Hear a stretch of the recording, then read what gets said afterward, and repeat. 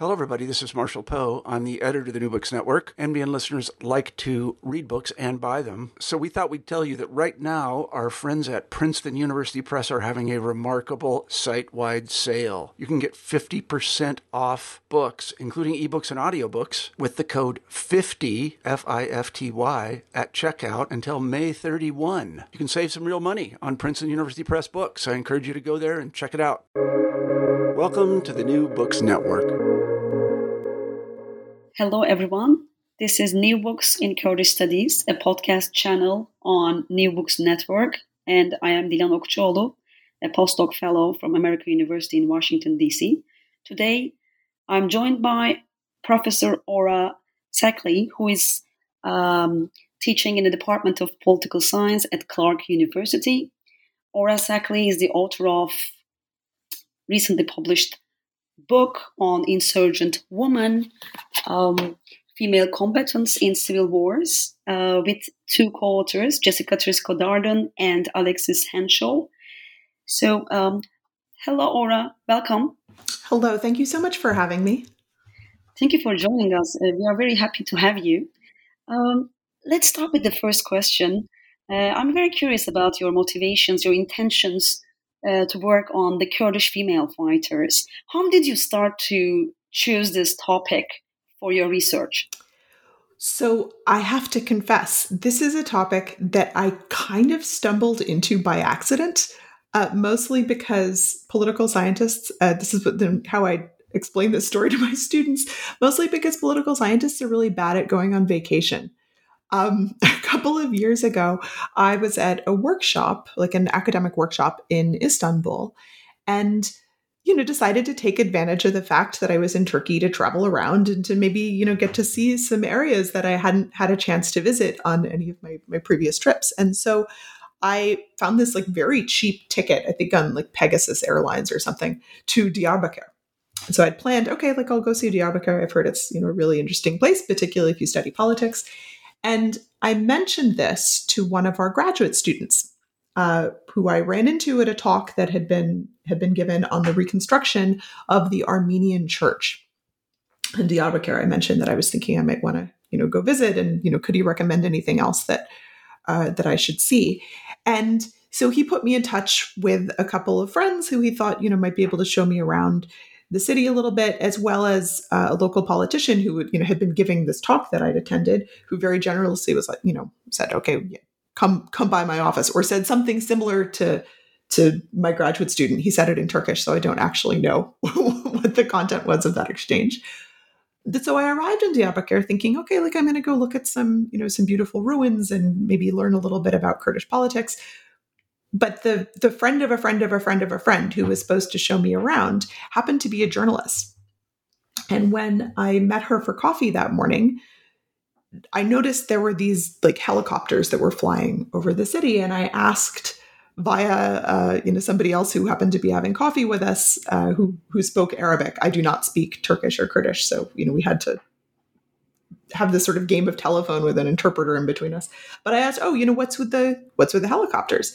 And it was explained to me that there was a march that day, that there was a march that had been organized by what was then the BDP before it became the HDP, in memory of the three female PKK activists who'd been assassinated in Paris 2 years before. But don't worry, we didn't have to go to the march. We were just going to go do some tourist stuff.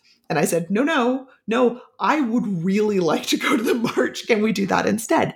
And so, again, purely by accident, I found myself at this protest march in Diyarbakir and was fascinated to see how many women were present at the march, not just as spectators or participants, but also as leaders, right? Like riding on the trucks at the front of the march, leading the chants, giving speeches. And this was really striking to me because I, in the course of my research, have been to a number of protest marches in different places around the Middle East. And I'd never seen anything like this, even in, at events that had been organized by leftist organizations in other parts of the region. I'd never seen such an explicit centering of women's participation and women's leadership in the movement. And this kind of got me thinking, like, I wonder why the Kurdish national movement is like this. I wonder, what makes this movement different than other leftist nationalist movements in other parts of the region. And I started doing some reading, and I got really interested in particular in the role of women in combat positions, not just in the PKK, but also, once the Syrian civil war really got going, in the YPJ in Syria. And in particular, the contrast between those organizations and women's involvement in Kurdish politics in Iraq, which of course is somewhat less extensive. So that's sort of the origin story, I guess, for how I became interested in this question. And it's been a really fascinating project to get to work on. Yes, and also, Ora, your book is interesting for all scholars who would like to comparatively analyze Kurdish female fighters. And you have two more cases in the book, Ukraine and Colombia. And what are the key findings and conclusions in the book, especially regarding the participation of women in the Kurdish national movement in Syria, Turkey, but also Iraqi Kurdistan? Well, I think, my personal key finding from that book is everybody should write books with their friends, because getting to work with Jessica and Alexis on that book was really, really wonderful, in part because they both know an enormous amount about parts of the world that I don't spend very much time thinking about. So, Jessica knows a tremendous amount about Ukraine and other parts of Eastern Europe. Alexis has done extensive work on women's participation in armed conflict in Colombia, elsewhere in Latin America. So for me, at least, part of the fun of working on that book was getting to sort of compare notes a little bit on, literally in the book, on these different cases that the three of us spend a lot of time thinking about, and to think sort of broadly and comparatively. So one thing that became clear fairly quickly was that both the Kurdish and Colombian cases, particularly the PKK and the FARC, and then also the sort of the allied Kurdish groups in Syria, the YPJ and YPG, that women's participation in those organizations is far higher, at least in formal combat roles, than what you see in a lot of other non-state armed groups around the world, including Ukraine, although there's also a lot of women's participation in different armed groups there.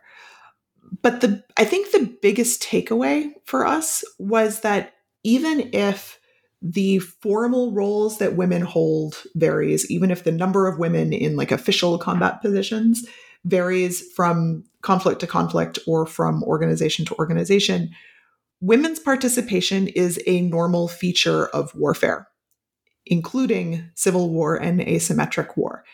But even though it is a constant, right, despite the fact that the nature of that participation varies a great deal, it's also something that is treated as being unusual or worthy of comment, right?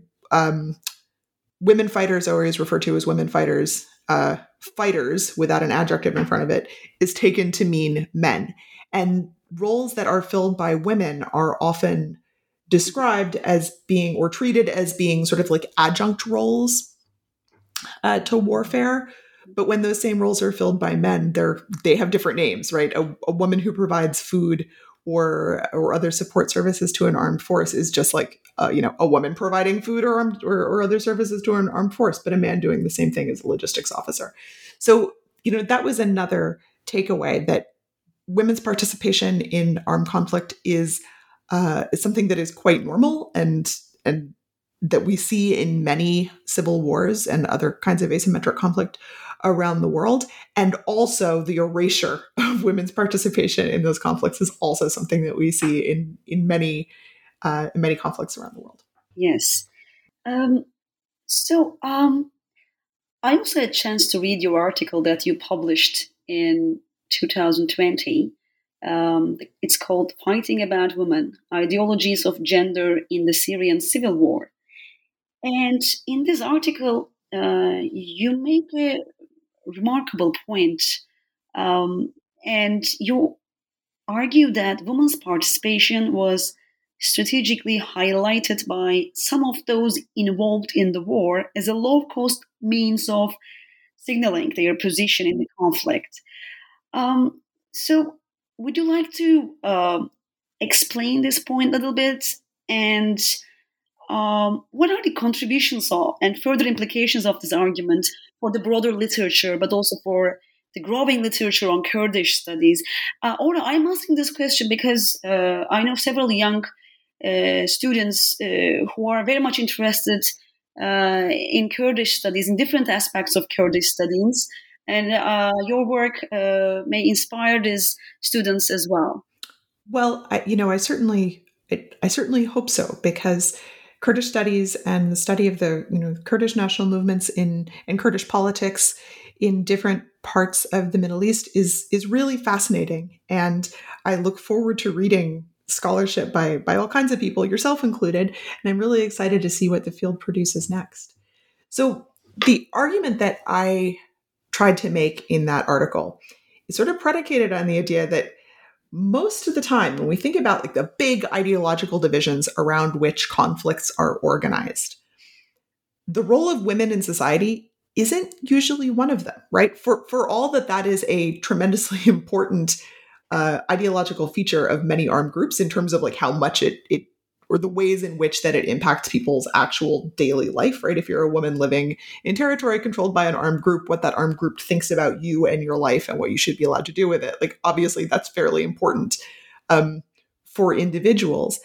But armed groups don't actually tend to center gender ideology in how they define themselves most of the time. Like, it's just not like a thing that most armed groups care about more than they care about other stuff like class or religion or ethnic identity or like all the other stuff that armed groups organize their ideological orientation around. But Syria is unusual because we've got two major armed forces for whom gender ideology actually is a core feature of their self-definition, their self-image. On the one hand, we've got ISIS, for whom, let's call it a gender exclusionary ideology, is a core feature of who they are, how they see themselves, how they explain themselves in the world, how they distinguish themselves from their rivals. And then on the other hand, we have the Kurdish forces, that is the PYD, the political leadership, and then their two affiliated armed wings, the YPG and YPJ, for whom gender inclusion and egalitarianism and the promotion of women's rights is a core feature of who they are, how they promote themselves, how they explain themselves to the world.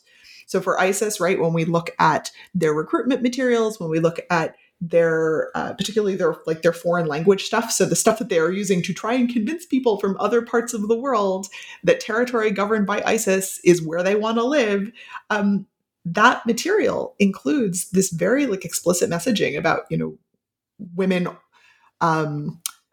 women's rights, or I guess lack thereof, disparaging the idea of women, having some kind of autonomous life outside the home or away from their male relatives. And then if you look at the propaganda materials produced on the Kurdish side, it is very explicitly pointed towards women's rights. Like even materials featuring male fighters include people talking about women's rights and fighting to build a more just society where the rights of women are centered. That's kind of unusual. So what this has done is created a situation where you have these two very important actors in the conflict who are fighting over the same bit of territory, pointing to their gender ideologies as being a central point of contention. And the way that this gets described in the news media is sometimes maybe not as nuanced as we would like. There's you see all these news stories about, how ISIS fighters are terrified of getting killed by YPJ fighters, or that, there's all this sort of weird fixation on the novelty of Kurdish women fighters that can be kind of Orientalist and kind of exoticizing and occasionally vaguely insulting. But still, right, we have this narrative where all of a sudden women's rights is a central feature of this war. So what that's done is it's created a really cheap and easy way for other participants in the war who don't actually care very much about women's rights, but want to prove that they are not they're not on ISIS's side, who want to like distinguish themselves from ISIS. It's given them a pretty cheap way of signaling this by talking about how they themselves promote women's rights, or at least by putting a couple of female soldiers in their propaganda materials in strategic ways. So, you know, the UAE does this, the Jordanians do this, the Assad regime does this, you know, even some of the other rebel forces. So that's what I mean when I talk about gender ideology, or let's say gendered symbolism being used by these different participants in the war to position themselves as being in opposition to ISIS, or being, if not explicit, you know, if not on like the Kurdish side, at least on some kind of undefined right side of the war. Okay, yes. And just in relation to this point, I think we need to have more comparative examples that analyze the case of Iraqi Kurds with the cases of Syria and Turkey, as well as Iran. Well, Iran is a big challenge because you know, scholars interested in Kurdistan cannot easily travel to Iran. For sure. And I know some scholars who were arrested, who were detained, and of course threatened. But still, of course, there's a huge gap in the literature in that sense. And we know that we have to especially look at the female participation, the rate of female participation, and the implications of that for society, for politics, for institutions. So, what are your insights in that regard when you make comparison between Iraqi Kurds, Syrian Kurds, and Kurds in Turkey? What are your findings, Zora? For sure, that's such an interesting question. You know, so when I first started this project, right, and I first started trying to sort out, like, why are there so many women in the PKK, right? That was sort of the first question that I got really interested in, and in particular, why do you have this very unusual situation where not only are there lots of women in this armed force, the official statistic is as high as 40%, although, you know, there's some debate around that. But not only are there huge numbers of women soldiers, but there are also women commanders. And because the units are mixed, you have male soldiers who have to take orders from female commanding officers. That is quite unusual among armed groups, especially in the Middle East. And one of the answers that I kept running across in the literature, and also, you know, just sort of like anecdotally, people kept saying, like, well, it's Kurdish culture, right? Kurds are just like this.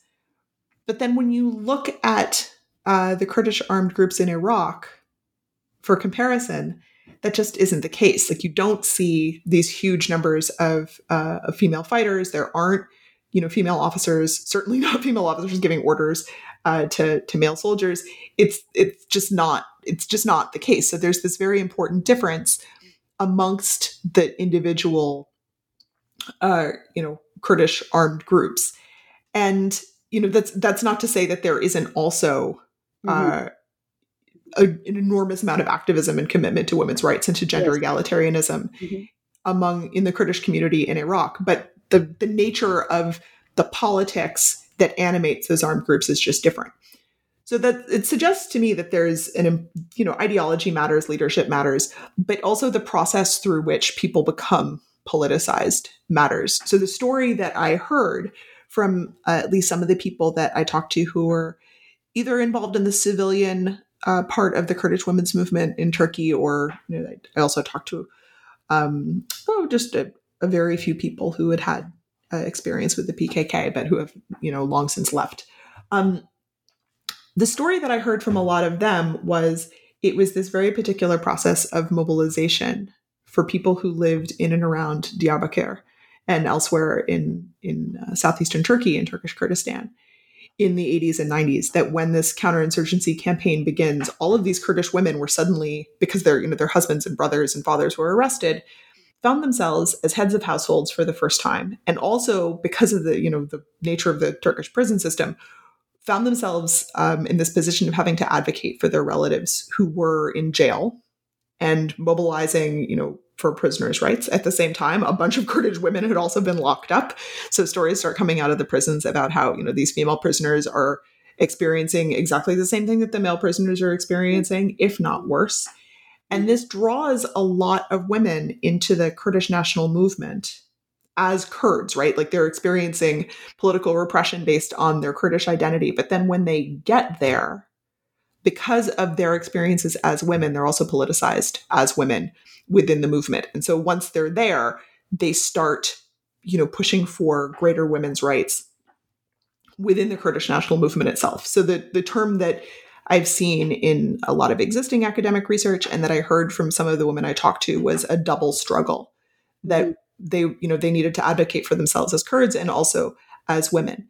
And I think there may be something kind of idiosyncratic in the combination of the process by which individuals were mobilized in Turkey and the ideological underpinnings of the movement, which made space for women's participation. And then that formula then gets transferred to Syria because of the ideological ties and also like the personal ties. There are a lot of people who, this is anecdotal, but I have read that many of the early officers in the YPJ were women who had, like years or even decades of combat experience in Turkey already. And so many of the institutional norms within the PKK are then transferred into the YPJ when they arrive. Although that is not based on my own interview data. That's stuff that I've read that other people have found.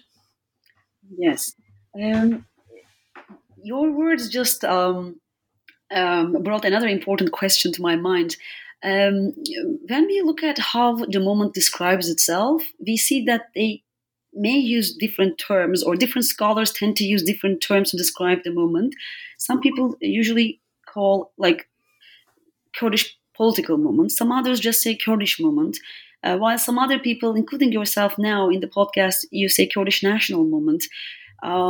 So in those interviews with ex-commanders, ex-female commanders, combatants, did you have any kind of discussion with them about the terminology, about the concept that they prefer to describe themselves? That's an excellent question. And as you are asking it, it strikes me that the term Kurdish national movement is maybe not the right one. I use this almost reflexively because, frankly, it's the terminology used by other organizations that I've studied in other parts of the Middle East, and it in some ways feels like sort of a neutral term. But as we know, particularly since the shift towards a movement for greater local autonomy and a sort of a multi-ethnic coalition in southeastern Turkey, and then like the political project in Rojava is based around democratic confederalism rather than secessionism. I don't know. It may be that national movement is maybe not the right term, and I would be curious actually which terminology you think would be more appropriate, and what seems to be most preferred by activists themselves. Yeah, as far as I can tell, and also I recently published a book chapter on the Kurdish movement. I used the term Kurdish movement, and sometimes I use it interchangeably with Kurdish political movement. But I also know that there are some other people who would also say that Kurdish movement is not completely against nationalism. There are still some people, activists and combatants maybe, in the movement who would continue to fight for specifically for Kurdish rights. But the movement itself doesn't prefer to describe itself in that way, especially when we look at the ideology and the strategies that are used, adopted, and the ultimate goal itself, as you mentioned. Maybe this is a part of ongoing conversation. Yeah, for sure. Yeah. That's a really good point. Okay, thank you. And I will be happy to think a little bit more on that and maybe talk again in the future. Yeah, I want to read your book chapter. I'm really excited to see what you have to say. I will be happy to share it with you. Thank you. So another question, because I also conducted fieldwork in Kurdish borderlands when there was ceasefire between Turkish state and the PKK in 2013 and 14. And there were several other Kurdish scholars who were traveling in the region too. So because it was relatively quote unquote safer for us to do that. And I traveled along Turkish-Iranian borders and Turkish-Iraqi borders, both of which are Kurdish populated. So you also yourself also conducted extensive fieldwork in several locations across the Middle East. What are the prospects and challenges of doing fieldwork for both researchers and also for the local population? This is such a great question. So I will confess, my other sort of side project these days is thinking about fieldwork. I published an edited volume with Peter Krause on great work, stories from the field, which was basically just our attempt at like archiving the backstories of some of our favorite bits of research and to give people a chance to like reflect honestly about the stuff that went wrong and what they learned from it, and what the stuff that you only tell your graduate students during office hours and don't ever publish because it's vaguely embarrassing about the time that your cab was surrounded by a herd of goats or whatever, right? We wanted to talk about all of that stuff openly. And you also have your podcast series on that. We do. We do also have a podcast series. So if your listeners are thinking that my voice sounds unusually clear, it's because recording that podcast was an incentive for me to finally buy myself a decent microphone. In any case, so I've been spending a lot of time thinking about this question, right? What is good fieldwork? What is good fieldwork for researchers? And more importantly, what does good fieldwork mean for the people that participate in our fieldwork?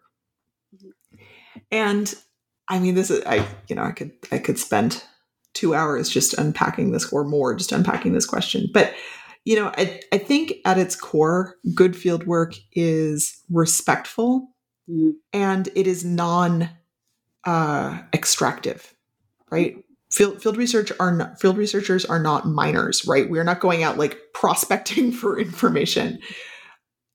Good field research should be based on clearly understood relationships. So if I sit down for an interview with somebody, they should know exactly who I am and what I'm doing there. They should understand that I am a researcher and that I'm there to talk to them and learn from them, and then share what they have shared with me in exactly the way that I tell them that I'm going to share it, right? So there should also be clarity from everybody about, what exactly we're doing there.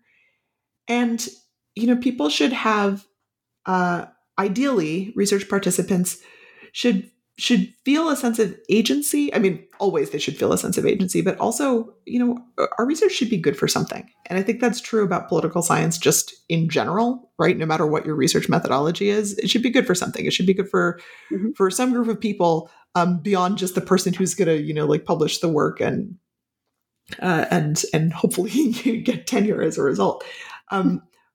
Our research should do something for some group of people. And my experience, broadly speaking, has been that almost without exception, many of the people that I talk to are just really grateful that somebody cares. And that in and of itself makes me kind of sad because, of course, people should care. And if I'm the first person who has sat down and asked somebody about their life's experience and tried to understand the political, their experience of, profoundly important political events, I have a responsibility to that person as a result of that conversation. But B, it sometimes makes me wonder, like, seriously, nobody cared about, nobody asked you this before. And, particularly when you're talking about people who are members of, relatively well-known organizations, I think there's a responsibility to share those stories accurately, and to approach those conversations with a genuine interest in understanding people's perspectives.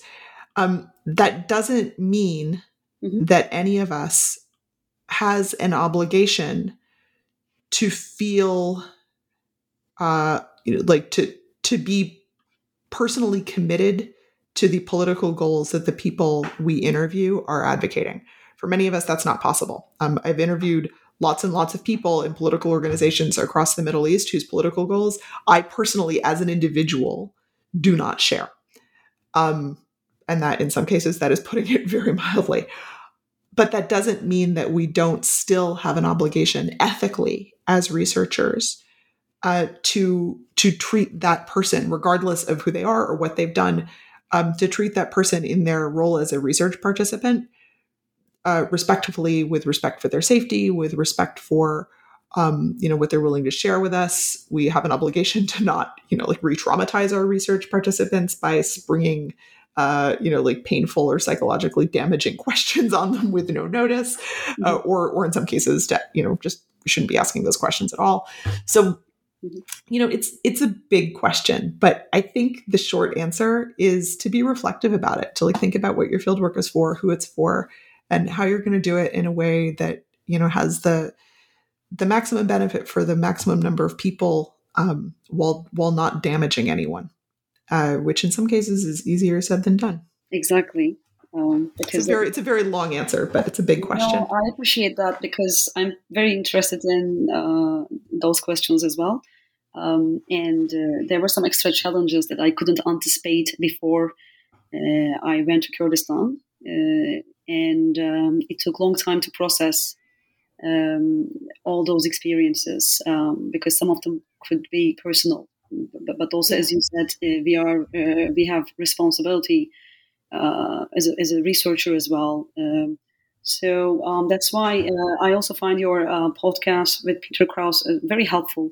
I'm really glad to hear that. Yeah, it was very helpful for me, and it's still because I'm writing a short piece on this, and I'm planning to publish an article on the subject. And your insights kind of offer good guidelines. And that's why I recommend everyone, both graduate students and young scholars, emerging scholars, to listen to your podcast and get the book and read them and take those into considerations when they design their research. That's really, I would just add one other thing. Sorry, this just occurred to me, and I think it's worth mentioning. None of us are human tape recorders. Right? We're all people. And that means that we bring our personal identities and backgrounds and, who we are in our day-to-day lives. We bring all of that with us when we do field work. And we also, and the people that we're talking to see that and engage with us accordingly. And we also, it is normal to have an emotional response to difficult conversations that you have in the course of your field work, and having a support network in place, and recognizing that we're all people doing this work. We're not robots just sort of running around recording and analyzing, and recognizing recognizing that we're all people with our own identities, our own backstories, our own positionality, that shapes how we are understood by the people we do research with, and how we understand our own position, and a bit of awareness in that sense goes a long way. Definitely. So this is our final question, and this is again related to our conversation about the fieldwork. Again, I can also talk for at least half an hour about fieldwork and different aspects of it. So these days, I know several graduate students or scholars who would like to travel and do their research in the MENA region. But due to the COVID-19 pandemic, they cannot travel that. But hopefully in the second half of this year or sometime next year, they will have chance to do that. Do you have any suggestions for those researchers who would like to travel to the region and start their field work?